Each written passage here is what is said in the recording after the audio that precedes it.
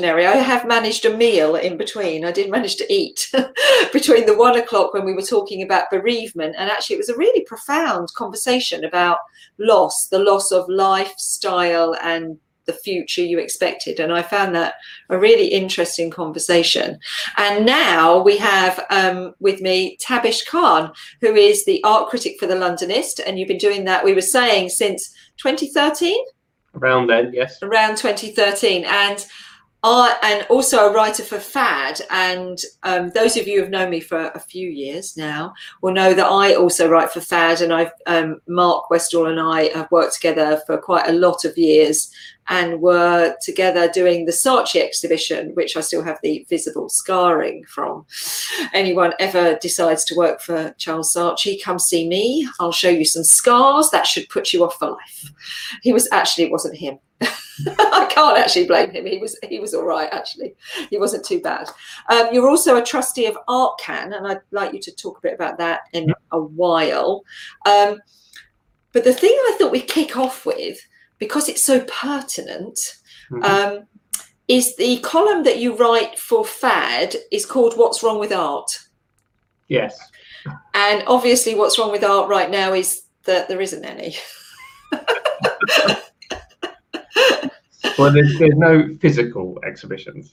Yeah, we haven't got any. So how many exhibitions would you previous to all these lockdowns, how many exhibitions and private views would have you been going to normally in a normal day? We wouldn't have normally got you on a screen, would we, or in ordinary times? No, and I think evenings were generally when you'd head to private views, and you'd often sometimes do anywhere between 3 to sometimes 7 or 8 in a night, because in Mayfair, for example, they're all quite compact. I remember a while back I once said, I estimate I see 1,000 shows a year, and so I thought I'd better actually do a count one year to see if I'm actually living up to what I'm claiming. So in 2019, which is the last normal full calendar year, I did count how many exhibitions I went to, and it was 1,168. Crikey. That's a lot just in London. Primarily London. There was a few trips outside, but it was, I would say, at least 1,000 of those, if not more, were London. Yeah. And that shows how active an art scene London has. Never going to be short of an exhibition to go and see. And would that include little tiny galleries and the big blockbuster gallery exhibitions as well? Yes, it's a mix of the two. Yeah. So for those who don't go to art exhibitions regularly, I think they think of the big blockbusters and think that's a lot. But you have to remember, there's lots of tiny galleries and small shows wherever artists can make it work. Yeah, they do the little pop-ups, and then, like you were saying, the first Thursdays that used to go on, and then there was one around Dover Street, wasn't there? There was another one. There was a weekend one. There were a few. I remember there was Mayfair Art Weekend, which still happens, and a few others. Yeah. Yeah, around the weekends as well. So that's a lot. That's a lot of art you were consuming. So when this all kind of happened, how's your life changed, and what are you doing as an art critic? What does life look like now? Yeah, well, I'm quite fortunate in the sense that I do have a corporate full-time job, surprisingly, on top of my other full-time job of being an art critic. So that's been ensuring I remain in house and home and keep me fed and watered, and all the important things like mortgages that need to be paid. So the art critic stuff has slowed down a lot. I'm still writing for Fad. Not much for Londonist right now, because a lot of the income for publications is advertising led, and especially someone like Londonist, where a lot of the advertising revenue came from things to do, things to see. Obviously, understandably, that advertising revenue is not coming in. So, and obviously, what can I cover for them in terms of physical London-based exhibitions, because no such thing exists. While Fad is a bit more open in terms of I don't have to focus on London. So I've been taking it online, picking the online exhibitions to see, switching to write about art books primarily as well, and lots of other things that I can try to see what ways to keep art accessible to everyone, even during lockdown. Yeah. So have you I've noticed online there's a lot of programs and courses and such like that. I'm sure they've always been there, just haven't been aware of them because I've been too busy doing other things. But there's also been quite a proliferation of books coming out. Yes, because I think it's one of those things that you don't need to be out and about to do, right? I think the same with artists who have been, discovering social media, or they've never really committed to it, and now they're like, oh, I now have the time and space because I'm not out and about everywhere to do that and to make work as well. So I think people are realizing what are the things that can work in lockdown and focusing on those, which is great to see. Yeah. Have you? Do you make art yourself? Are you an artist yourself? I have only ever made one artwork for an ArtCan postcard sale, and it sold. So 100%. Yay! Yeah, raising money for ArtCan. It was quite fun actually, because it was an artwork I made based on all the criticisms I have received as a critic. There's all the people who said horrible things about me, which I always quite enjoy, perversely. And I wrote them all out on the postcard, crisscrossing all over each other. And that sold to an artist. So yeah, there you go. I should think that's quite therapeutic. Actually, I might try that one. I think you should. Yeah, all the horrible things that people say to me. Someone said to me earlier after the talk on grief, they said, now I've got to think of the phrase. They said, you don't need to be resilient. I can't remember it now. It's a different thing to being resilient. Is you've just got to be able to just keep moving on and just not let these things kind of, instead of rolling with the punches, you've got to be able to kind of sidestep them and reframe them. And I think, yeah, as someone who writes and teaches and is in that public space, we have to be able to absorb. I have a great T-shirt that says, I am the daughter of one of the witches you weren't able to burn. Or the granddaughter of one of the witches you weren't able to burn. And yeah, holds me in my safe place. Good. So do you have a book inside of you? Do you have a book of, like you said, they're all the words that people have said to you, are other things that you've gathered along the way that could go into a book? Yeah, I think so. I think at some point I may do a book, and a lot of people might be thinking, surely now's the ideal time to when you're locked in. But I think I was thinking more along the lines of the kind of that what's wrong with art element of kind of pulling together all the things that, you look at the art world from an outsider's perspective. And strangely enough, I do still consider myself an outsider. This kind of outsider's perspective of things that just don't make sense. And you look at it and you go, well, why is that the way it is? And I think it is just a case of things are done the way they've always been done because sometimes nobody challenges it, or there are very strong forces keeping it that way because people are invested in doing it a certain way.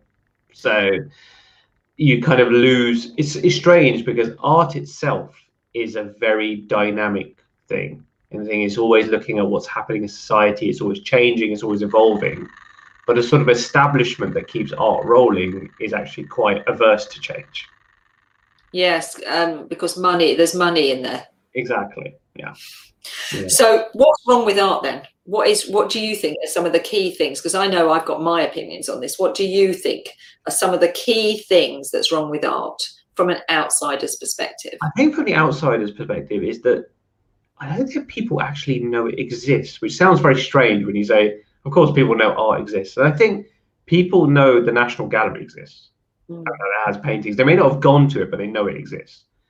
But the wider gallery system that supports it, the artists around it, I don't think people know it's out there. Because if you look at the engagement figures about how many people went to see an exhibition in the last 12 months, it's not very high.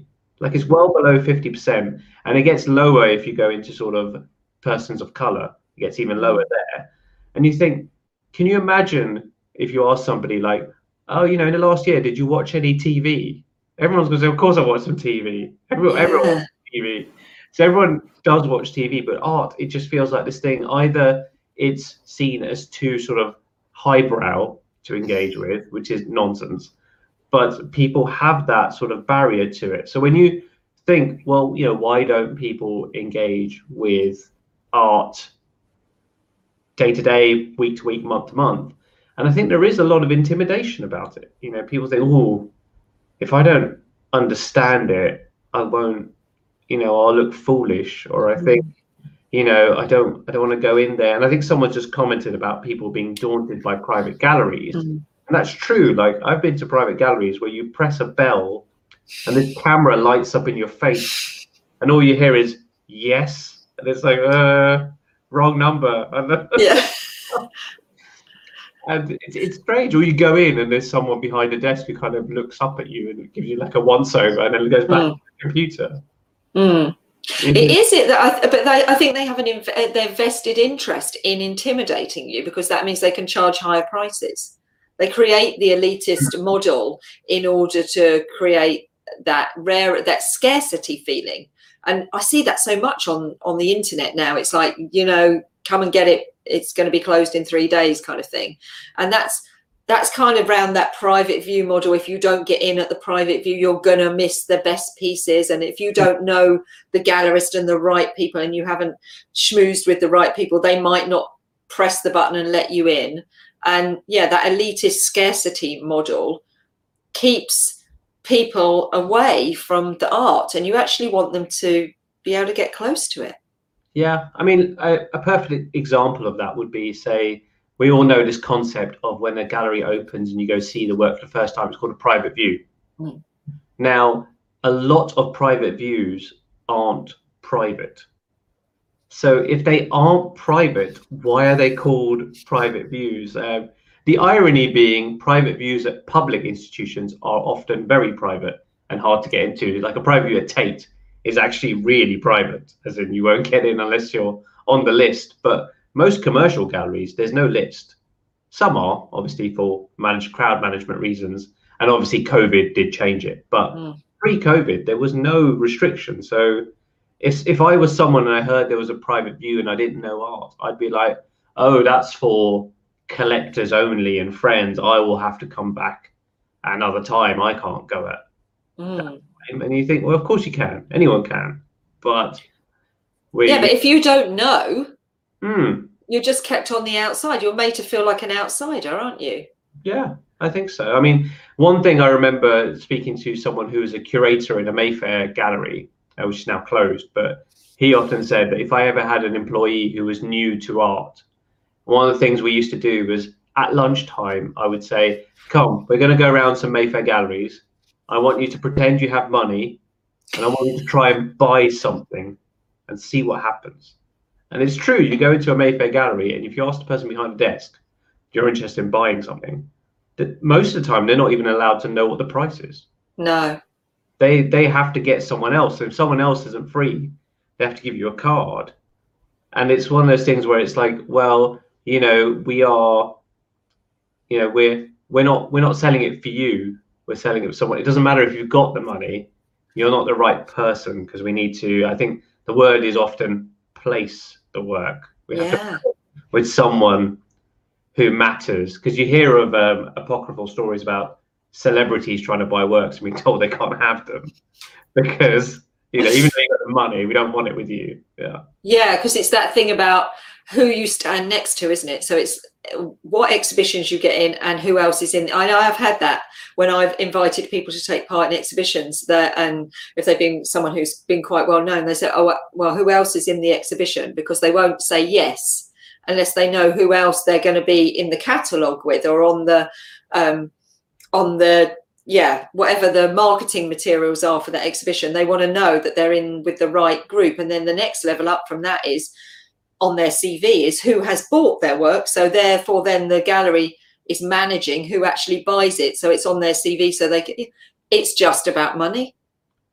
It's just about money.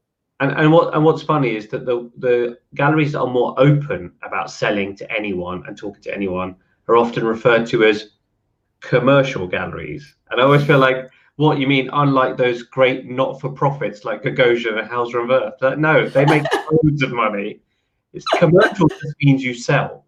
Any gallery that sells is a commercial gallery, despite the fact they hate that word. That's what. Yeah, you've got a commercial gallery, you've got a museum, haven't you? And It's quite a clear distinction. I know I have been vilified for saying they're just posh retailers, but that's what they are.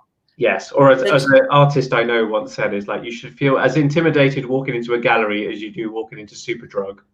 Exactly. It's just a place to buy things. Yeah, it's just about money, and it's just a posh retailer. So, you know, it's just like walking into Harrods or Fortnum & Mason. And if you go in there with intent, and they are there for you to look at, you know, they've positioned themselves so you can look around. So that's definitely one thing that will be interesting to see, how that private view, bell on the door situation changes now that they haven't been able to do it. No, it's funny. There's someone in the comments who mentioned about how smartly you're dressed. And I've found that. So I've been to Mayfair galleries most of the time, and I am this is quite a nice shirt, but I dress down a lot. You know, often I'm a hoodie, jeans, trainers. That's me. Walking around galleries, they don't pay me any mind, unless they actually happen to know me personally, obviously. But I remember I once, of all things, my day job had me in a meeting in Parliament. And so I was coming from Parliament, so I was in a full suit and tie. And I went into this gallery, and it was strange because I'd been in this gallery many times and they hadn't noticed me really. But then as I went upstairs, I noticed the person on the desk pick up a phone. And I swear that phone had not rung. And I thought that's a bit odd. And then I went upstairs, and then out from a room that I didn't know existed came someone to talk to me about the work. And I was like, who are you and where have you been all this time? It's like Mr. Ben. Do you remember that?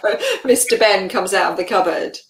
Yeah, I've had that experience. I've had that experience a lot on Bond Street, in those galleries on Bond Street, where you go upstairs. They've got upstairs and downstairs, haven't they? They've got the basement and they've got the upper floors, and you can hear them ringing ahead and saying someone's on their way up. So yeah, I mean, I'm intrigued. I wonder what how this experience of not being able to open, have they been selling artwork? I mean, they have their private collectors.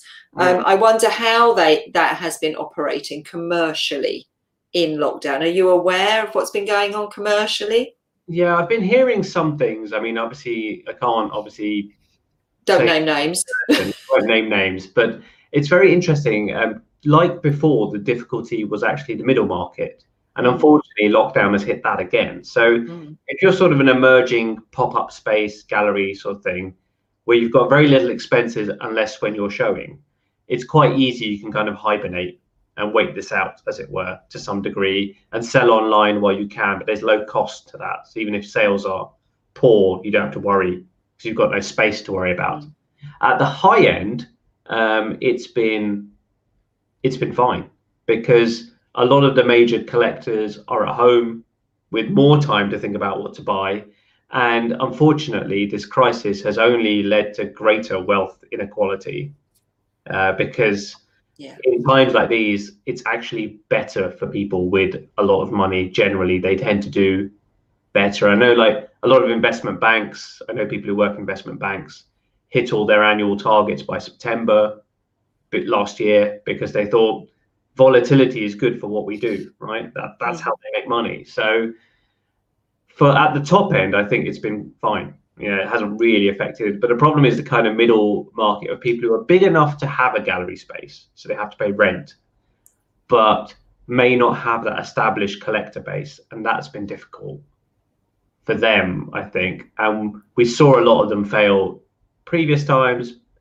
But I mean, I know people have always said that it's difficult and the middle market's falling away, but we always get new galleries. So I don't think it's the be all and end all, but it's just very hard for those who are directly affected.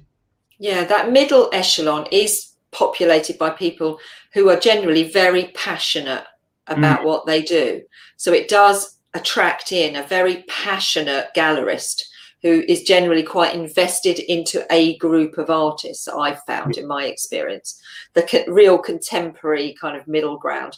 And they're quite tied into the art fair cycle as well. That's, you know, that that is an established means of them making a decent living, the art fair cycle. And of course, that's fallen away as well. And so I wonder how the middle, I mean, I know from what we're experiencing as a business, we work with people who are kind of emerging, middle, and edging towards the topper end. Right. And you can see that the lower end, the artist support pledge has been great. Yes, that's been a fabulous initiative for those people who are selling in that under £200 generally market. It was one of the primary reasons why when it first started that I was one of the few people who spent more in lockdown than outside of lockdown, because I was buying so many works and I thought, these are great, I'm just going to buy loads. Yeah. All space, so I'm trying to buy less. Yeah, I think that comes on everyone, isn't it? How many times have I been in an exhibition trying to sell something to someone, they go, I don't know where I'm going to put it. I say, I'll come to your home and recurate it if you like. I'm happy to come round, Tavish, and recurate for you. We always find a space, but that's great if you, and I know some of the like up to about £1,000 selling around the £1,000 mark, they can do some stuff that's around that would hit under that 200 if they make the size smaller, etc., etc. But then you go into the next bit, which is the 1,000 to probably 3, and that was the area that was quite difficult. Then you go the 3 to 10, 15,000, and that's been fine, because as you say, those people, that market has been quite solid. In fact, I've got some artists that have done the best year they've ever had, right? Because those people who would invest in spending between £5,000 and £20,000 in an artwork haven't really, as you say, been badly affected. But it's that the 1,000 to 3,000, and I wonder how to help those artists really in that bit, because I think they're the people who have been badly affected with the loss of the art fairs and the loss of the local, like open. We're doing Art 360 Open Studios digitally online, and I hope lots of them in that bracket will be doing that. But they've lost their open studios, and that, that's an established route to market, isn't it? Yes. No, I remember it's also that kind of bizarre world that you talked about at the higher end, because I remember talking to a gallery manager who I know really well, so I'm not going to name names as well. No, don't name names. But they were saying, oh, well, these works are like accessible to more sort of early collectors because they're more affordable at like £20,000.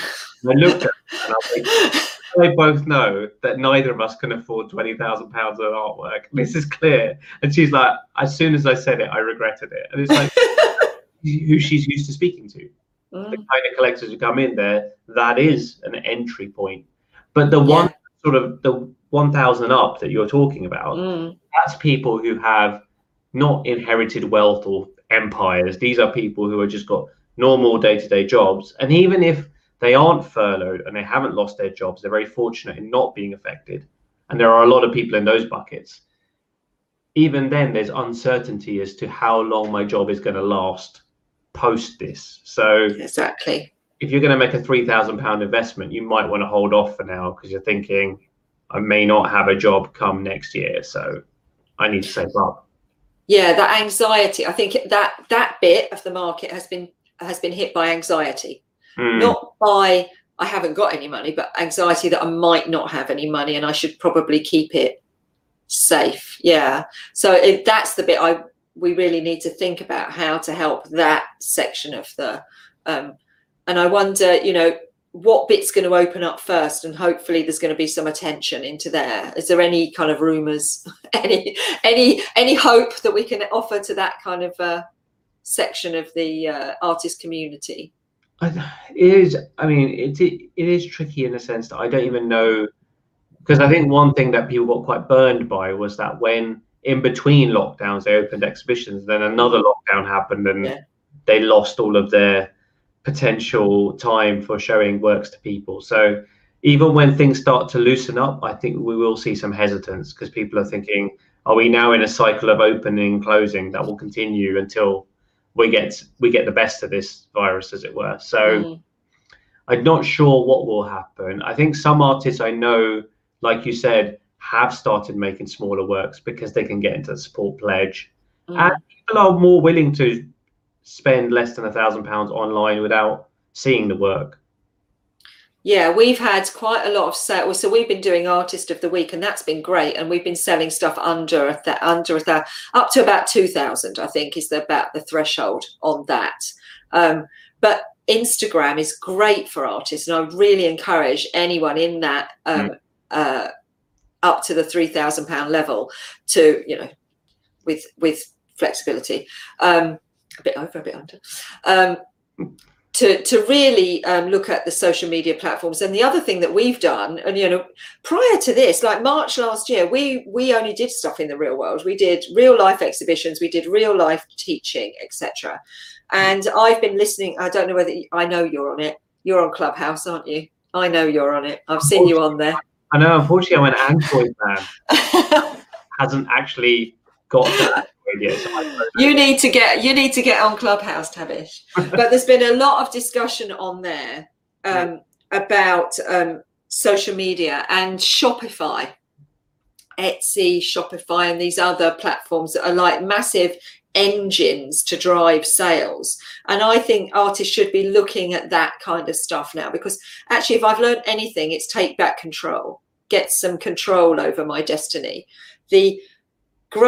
Make art, try and find a gallery, try and get a gallery that goes to an art fair, tries to get one that's going to grow your career aspiration. You're leaving a lot of that in the hands of somebody else to do for you. And what I have seen is the opportunity, if you are brave enough to take control of some of that and have a go. So we've actually put up an online shop for our members, which they'll all be starting to find out about, that we've linked to Shopify. And I will keep that going after lockdown. That wasn't in my plan of something that we were going to do, but we've done that now. Poor Chris, who does all my tech, I've had to send her to a quiet room this evening with a espresso martini, because she was getting fairly frazzled with it. I was like, okay, you go and lie down now. But, you know, dedication. And I understand that artists find that really difficult. That's not the way their brain's wired. But if you want to take control and you want to protect, there she's there. You're meant to be in a darkened room, having an espresso martini. Get off here. But she's been working really, really hard on behalf of the artists to try and get this Shopify thing up and running for them, because I think taking back a bit of control is the opportunity now. And we've still got time, and there is money out there. Have you seen the Develop Your Own Creative Practice grants from the Arts Council? Oh, yes, I have, yeah. I think, you know, they close. I think the latest round closes in the next couple of days. But there is money out there for artists to access. Go out and find it and take a bit of control back in that mid-market. And I would add also that online exhibitions are different to physical exhibitions. Obviously, online studio visits are different to in-person studio visits. But one thing they do is close the distance. They do. If your studio visits out in the middle of nowhere, like I visited artist studios that are often in the middle of nowhere, and I know that the thought goes through my mind, is this the place that I get murdered? Because I don't really know this very well. You know, because I'm in the middle of some industrial estate and there's no one around, and I'm thinking, is this what happened? Is this what happens next? It's the start of every thriller that I've seen. This happens, right? So it's great to know that online it doesn't feel like you're either the time commitment or the personal commitment, that you can just have a look and browse, and it's easy to set up on Zoom or something, isn't it? Just say, here you go, here's a tour of my studio. And Exactly. We've got them we've done a little how to create and edit a 2-minute video. And we're giving that out to the artists who are taking part in our open studios and encouraging them to do it. Not because it's a great thing that we need them to do, but because it's a great skill for them to learn. And as you say, it closes the gap. It just gives you a little bit more control. You're going to want to do exhibitions. Of course you are. Oh, that reminded me of my experience at Art Basel. Right. When you said about the mergering, because I went out to Art Basel and I obviously had decided to do this a little bit last minute, and I couldn't get a hotel room in the middle of Basel. So I was like, look, there's a tram. I'll get one near the tram. And I got it at the end of the tram stop where I had to go under a underpass and out into the middle of a field. I honestly thought this was it. it was over for me. The things we do for art, I was foreigners. They were all talking. It was scary with my little pull along suitcase. It was terrifying, I tell you.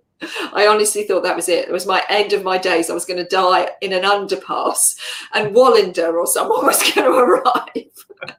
I know he's Norwegian, but I just imagined that it would be some Scandinavian detective would come and find me. Well, that always reminds me of when I visited the Venice Biennale, which I love, because you'll be following this map and you're like, there can't be any art down this road. Like, there's no one here down this little side street. It's like in the middle of nowhere, and then you'll spot a little sign. You're like, oh, it's here. And then you go. You have to be really brave to be in this art world, don't you? You've got to be really brave and really resilient to be in this art world. Yeah. I always remember of Art Basel. Was it Art Basel or Art Basel Miami? One of the two, where that thing where two women got into a fight and no one intervened because they thought it was a performance. Performance piece, I remember that. Yeah. So, and until one stabbed the other with some scissors, and they were like, oh, this might be real. Quick, get a detective. And if you or anyone listening has seen the film The Square, where there's a performance where a man is acting like a chimp, and then he slowly escalates the level of his violence, and nobody quite knows whether to intervene or not. And I feel like that's quite natural in art world, where you have no idea. Like, I remember in between lockdowns, I was at Zabludovic collection, and I ran into a friend who I knew, so I started chatting to her in the exhibition. But there was a performance going on, so we're having a conversation while somebody in a Olaf from Frozen costume dances around us. And we're like, this is pretty normal for the art world. This is Olaf dancing around you while chatting is the analogy of the art world, really, isn't it? It's like, what on earth is going to happen next? I have found myself in some quite surreal places and experiences. That's what makes it so engaging. That's what makes it so exciting, that you never quite know what's going to happen next. That for me is the wonder and the excitement of this world that we inhabit. And I want some of that back, but I don't want all of it back. No, I feel like it's a strange one, where I often say that the reason people hate art is also the reason people love art. Because the reason a lot of people have that they don't like art is that, well, anything can be art, and there's no definition and nothing's clear. There's all this conceptual stuff. It does my head in, because I like a bit of order. But that's what's wonderful about art, is that anything can be art. You know, the barrier to enter art, there are barriers in terms of the structures, but the barriers to being an artist in terms of creating are very small compared to, say, making a film or putting on a theatre production. You can do it so much easier than any of those, because it's just you and material, basically. Exactly. You don't actually even need material. It can just be you. Yeah, sorry, yeah, it can just be you. Yeah. It can just be you and the human spirit. And that's the thing, is I hope that we can get the joy back. The joy back into it, instead of like having these conversations about the pretentiousness and the barriers and the gatekeepers, and the joy is what I'm looking forward to. I'm looking forward to going to something that's really experiential, that I feel kind of immersed in. I managed one exhibition during the lockdown, 7 and 25, I can't remember where we are now, and it was Pantheon Hall. Oh yeah. And it was just beautiful, and I just kind of meditated. I was just like kind of standing there, just smelling the paint. No. And it was just the most amazing. I realised now it's the experience of the absorption of the materials and everything about it. The fact that a human being, has spent a long time considering that and creating it and refining it. And that's a majesty to stand in front of. And when you see it also historically, you realize these people are leaving a legacy for the future. Yeah, I think so. And I was thinking about, when you talked about the future, hopefully we don't get it all back. No, I don't want it all back. I said, what do we not want back? And I suppose one of the things that, as much as I love a sort of private view, I got a bit tired of the sort of packed out private views where you can't move and nobody's actually looking at the art. Everyone's just here for free alcohol. Yeah.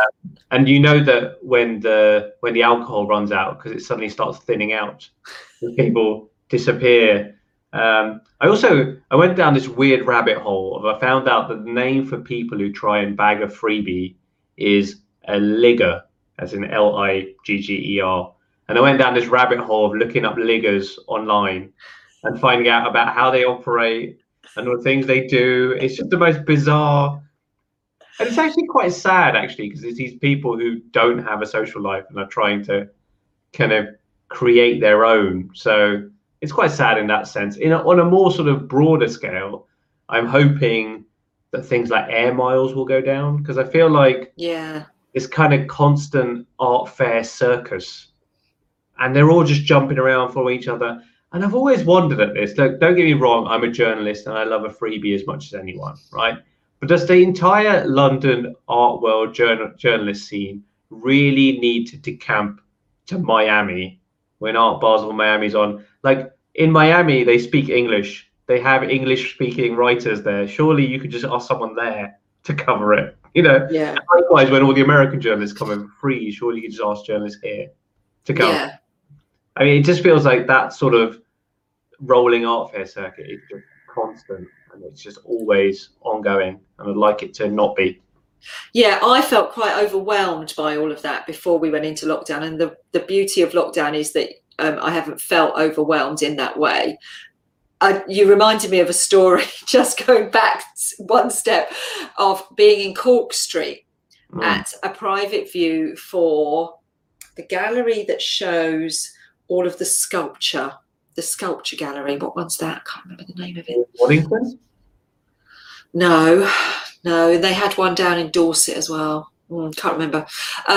See, I haven't been out. I can't remember anything. I can't remember a thing right now. Anyway, it's the one that shows all the sculpture, and it was in Cork Street. And this guy came in, and I was like chatting to the owner, and this guy kind of put his hand through the door, and this hand kind of came in like this, and it went round like this, and it kind of got a glass of champagne and it went round, and then came back out of the door, and I was like, and then he just kind of strolled off down the street. I was like, what is going? And they were like, oh, we need the bouncer. Where's the bouncer? I was like, really? There are certain. Messams. It was Messams. Thank you. There are certain people on blacklists, I think, of galleries to know that they are. They turn up and they get drunk, and they're not particularly pleasant people. So yeah, that was just a surreal. It was like a cat's paw that kind of came in and scooped it out. It was very weird. Cool. We have questions. We have questions. The other thing I was just going to say to you is about the, what to just conclude our conversation about what you do and you don't miss. I did hear an artist saying how difficult they find private views, and how they were delighted that they weren't required to go to private views now, because they found it so awfully mortifying to be stood in front of their own work and have the galleries come up and say, here's the artist, would you like to chat to them? And they said it was mortifying and humiliating, and they just were so glad that they weren't having to do that. Yeah, I mean, I probably shouldn't be giving my tricks away on a something that's being live streamed and to artists, but often I would get the artist, and they'd be like, "There's that one. Here's the art." The galleries would want me to meet the artist, and I'd meet the artist, and they'd be like, "Oh yeah, good." And it's almost like, what do I say if I don't like the work? Yeah. So my default saying was always, "Congratulations on the show," because you do have a show and you should be congratulated for such things. And if they should ever ask that, "Oh, what work resonated most with you?" I'd always be like, "I haven't had time to look around yet." So if anyone meets Tavisha, private view, and they are the artist, watch out for those phrases. I think you're going to be saved from some of that. I hope that the private view, there's two things I want to see change. One is the private view thing. And the other thing I want to see changed is the whole commission payments and patrons situation of the way the commission works. and the patronage of galleries. I think that is ripe for a reconsider how that works, that whole system works. Though it'd be strange because I imagine some artists who have it are quite enjoy it. Well, the patronage. I think, yeah, because I remember I've met some tend to be older artists because obviously they're more established generally, but they've said, quite like the fact that I almost get like a salary from the art gallery. And no, that's the bit that I think should be there. Should be there. It's the bit that you give us your work for 17 years and we give you nothing, and we might consider putting it on a wall every now and again, is the bit that I think is wrong and needs to be addressed. The patronage, I think, is the perfect situation. We're actually going to talk to an artist in a couple of weeks who I've been talking to and has gone down the patronage route and through Patreon, and is absolutely doing so well through that. You can do it without a gallery. You can do it on your own. And I know several who have done it. But I think the patron, when a gallery takes you on, they are your patron, and they should honour that relationship. But so often you hear these terrible stories of, I'll say to an artist, I'm going to do this curated exhibition on this. Would you like to take that? They say, well, I can't because my artwork is stashed with this gallery and they've had it for 18 months now. And I don't think they've shown it once. And I think that is a shocking disgrace. It is. And it's one of those things that if artists ever ask me, I always say, make sure you read everything in that contract before you sign anything, and also consider what is your alternative if that gallery says, you're exclusive with us, and they don't sell anything in like 3 years. How do you extricate yourself from that? How do you make income outside of that? You need a plan, because otherwise artists could end up in real hot water that way. So that is a shame. Well, it's wrong, isn't it? That's preying on the vulnerable, and that's ethically wrong. Yeah. It is ethically wrong. Unfortunately, legally, it's not. They can get away with it sometimes, but yeah. Well, it should be legally wrong as well as ethically wrong, and that's something that I have a little blacklist of galleries that we don't deal with. Who we've also had galleries who have done that and then gone bust, and you can't get the artwork back because it's gone into the realms of paying off the debts of the gallery. Yeah. And so read the contract and actually ask for what you want. Yeah. I think artists have as much responsibility, not quite.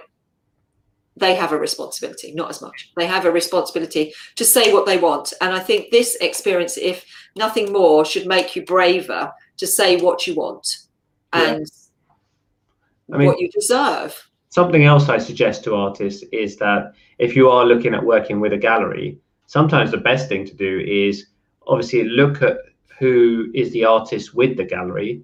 And now, thanks to Instagram, you can probably contact them all.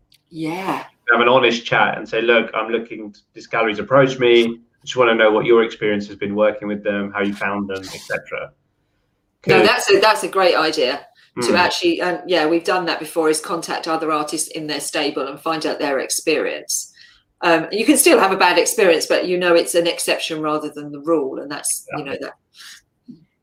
Unfortunately, they don't have checker trade for galleries. Maybe there's a business opportunity there, Tabish.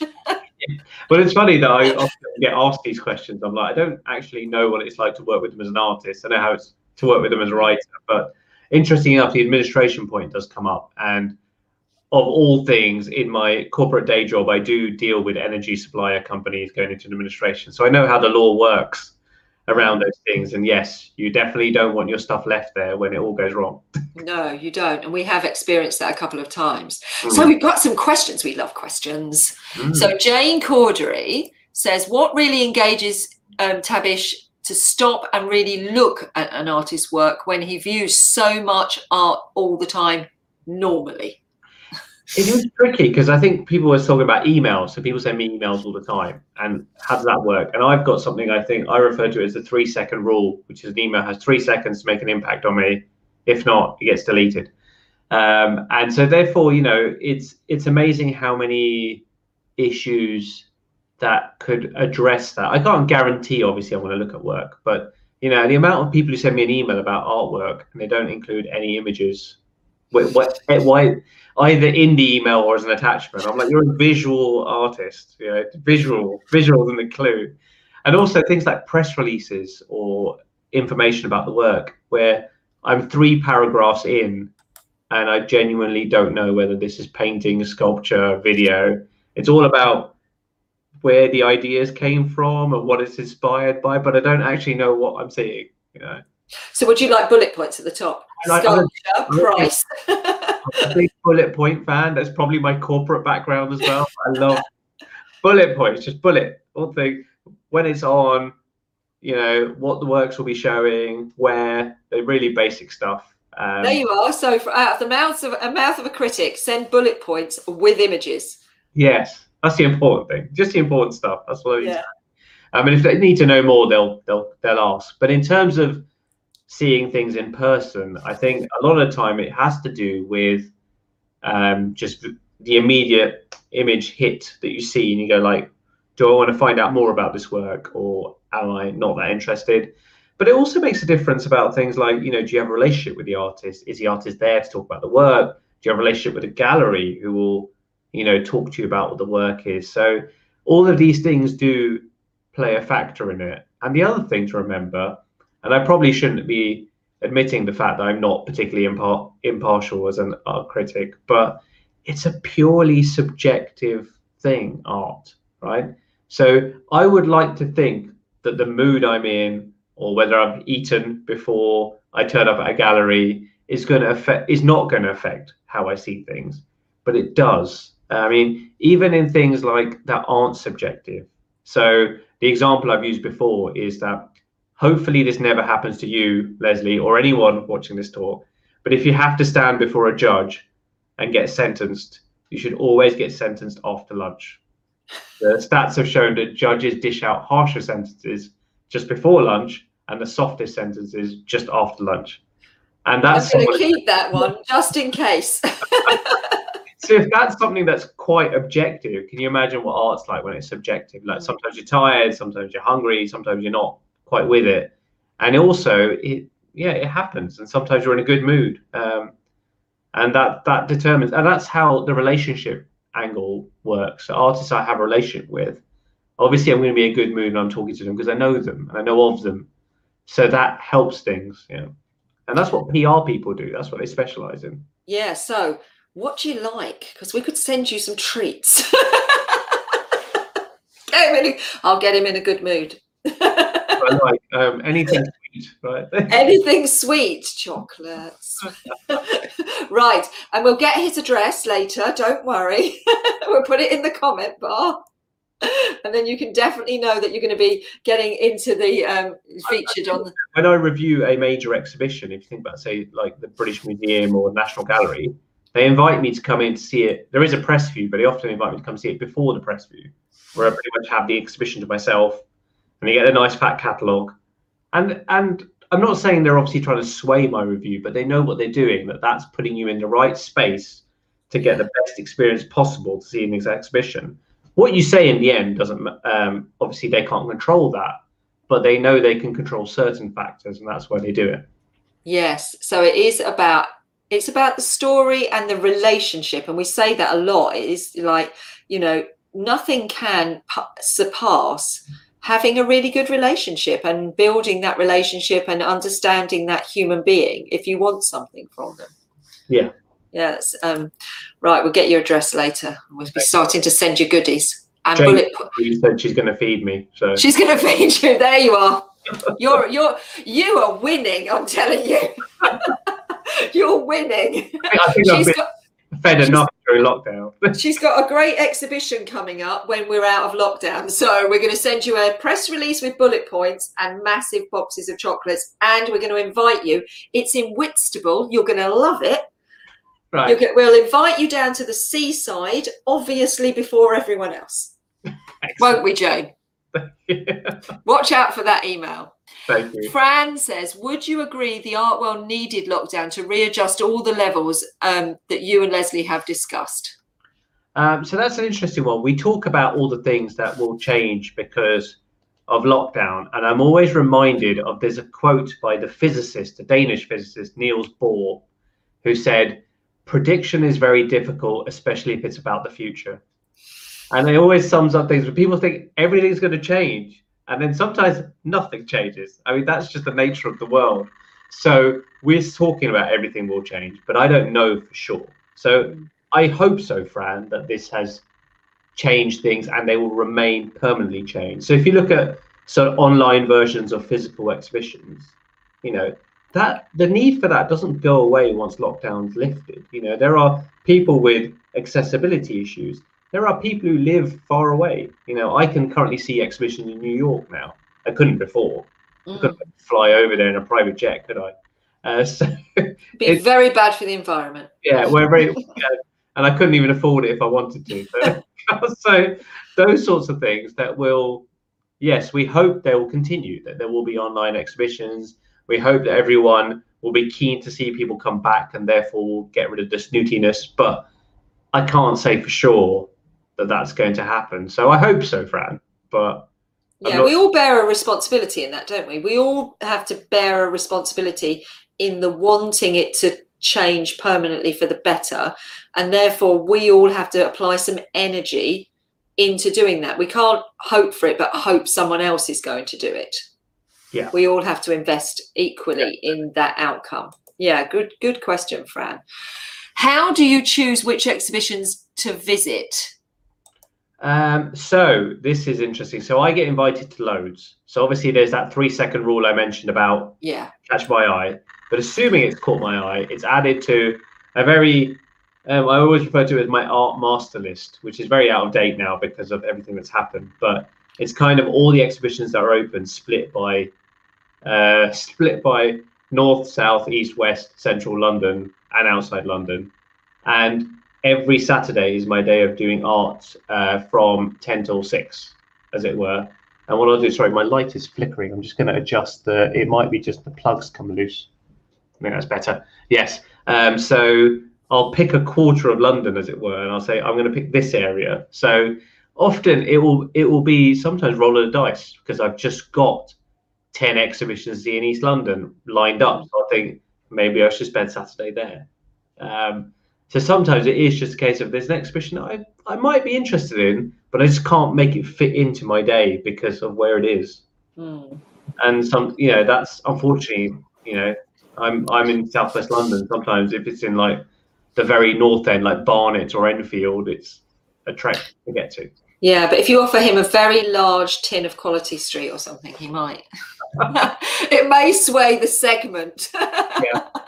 I think Vincent's asking because Vincent is the curator of the Society of Graphic Fine Art, and they have exhibitions at the Mall Gallery, and obviously they'd like you to visit.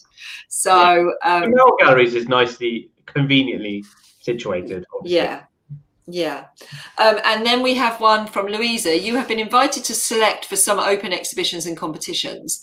Having seen a wide range of work, do you feel comfortable selecting from images, and do you have any tips for the artist, I'm presuming? Yeah, so I have done a lot now, a lot more during lockdown, strangely enough. But I think, if as an artist you ever get an opportunity to be on a selection panel, I would hugely encourage it, because then you see what actually happens. And what actually happens is there are loads of entries, and the amount of time you have with each is so small that you're thinking, wow. I mean, I did the ING Discerning Eye. We had 6,000 works by 2,000 artists to see over the course of 2 solid days on Zoom from 9 till 5. Wow. And it were 9 till 6, I think it was. And it was just so intense. And it's just like something comes across and everyone's like, no. It's just like, it is so short. And I think the thing is, on those sorts of selection, it is all in the image. It all really is in the image, the first image. And I would often say, if you want what you think is the strongest image as an artist, I don't think an artist should pick that. And the reason I say that is, as an artist, you're invested in certain works more than others because of the process of creating them and, when you created them. What that means is it's hard for you to step back and say, if I was coming at this blank, which artwork I pick? So I'd always ask you to ask some trusted persons to pick what artwork they would submit if they were you. I think that helps. One thing I've seen come up from a few artists is they've got works that aren't visually striking from the off. And that's actually very hard to deal with in a submission. So if submissions allow, I've seen some artists do videos where they talk about what the work is, a very short video, obviously, nothing long, like 30 seconds, minute max. This is what my work is, this is what it represents, or even just including in the subject line or the artist title what the work is. So, hand created ink using natural pigments or something that is very distinctly you, because otherwise people just look at it and go, it looks like lots of other works that I've seen, but it's not, but they won't notice that. So I think it is very important to make sure you can stand out even if your work isn't visually striking. That's clever. That's very clever. Using the JPEG naming to define, to make it stand out a bit more by giving some more detail. That's clever, Louisa. Write that one down. Louisa's work is very striking, and it's pencil drawings, and you probably saw it, and I think it was selected for the ING. Yeah. So it is very striking. But that said, and I really agree with you that the artists aren't always the best ones to pick the artwork to submit, and I get asked a lot for my opinion, and then when I say, oh, well, I think you should put this in, they go, really? Oh. And it's because you are detached, you're emotionally detached from it, you're disassociated from the experience of making it, so you can be more objective, thinking about the judges who are going to be looking at it, the way it's going to be looked at, the environment it's going to be shown. So no, I absolutely agree. I was talking to someone about a book title earlier, and they said to me, oh, well, do a survey and then send it round. And it's exactly the same thing. With a book, title is vital. With artwork, the ones you pick is critical. And the first one you put in is critical as well. Make sure you put the best one as the first attachment. Yes, but it's worth noting, when that, especially the ING Discerning Eye one, because it was 2 solid days, there were moments where I lost focus and an artwork went past. And I was like, do I need to ask them to bring it back? I was like, oh no, move on, because that's just how it is. So that's why it's important, if you can afford it, obviously, to enter lots of open calls, because you have to pay money, obviously. But if you can afford it, the more you get seen, the more likely it is that someone's going to pick it up. And also, if the judges are judging in person, it's interesting where if I recognize the artist, because even if the name's removed, often you recognize the work, I can say to other people, oh, you definitely want to check out this artist because they're doing X, Y, and Z. And then everyone else pays a bit more closer attention to the work, and then we all go, oh yeah, that is good. So yeah, I've had that experience on panels where I've gone, I don't know this artist, and someone's like, oh, I really know them and they're really good and they've done this and this, and you're like, oh, okay, and you start to look a bit closer. So relationship again, isn't it? It's relationship again. Yeah, definitely. That's been absolutely fascinating and brilliant, and I'm very grateful for you spending your evening You're welcome. chatting to us. You had plans, Leslie. You didn't have plans. I was going to wash my hair. And I don't think. It's been a long day for me. I probably need to go and have a glass of wine, I think. And Chris hopefully has gone back into her cupboard with that espresso martini and Shopify. She's got to get back on that tomorrow. But no, it's been absolutely fascinating. Thank you so much. Now, I know Tabish has got a really cool newsletter called Keeping Tabs, because I get it. And it is really brilliant. And I would encourage you, I've put at the bottom a little call for action saying visit Tabish's website. You can sign up for the newsletter, can't you? Yes, you can. And I try and make sure I keep it as varied as possible. So it's not just art recommendations, it's like film, it's articles, it's all sorts, just to make sure there's something for everyone. You do food and films and theatre and other things, don't you?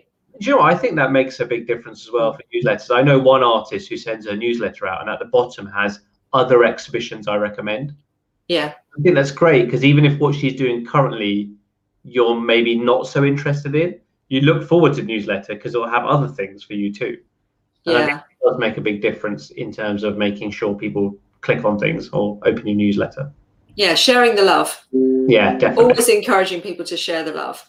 No, so sign up for Tabish's newsletter, because I highly recommend it. It's very good. I enjoy getting that in my inbox, and I don't delete it. Good. I do delete a lot, because you can imagine how many I get, but it is a really cool. It's MailChimp. I'd know if you deleted it. Yeah, I know.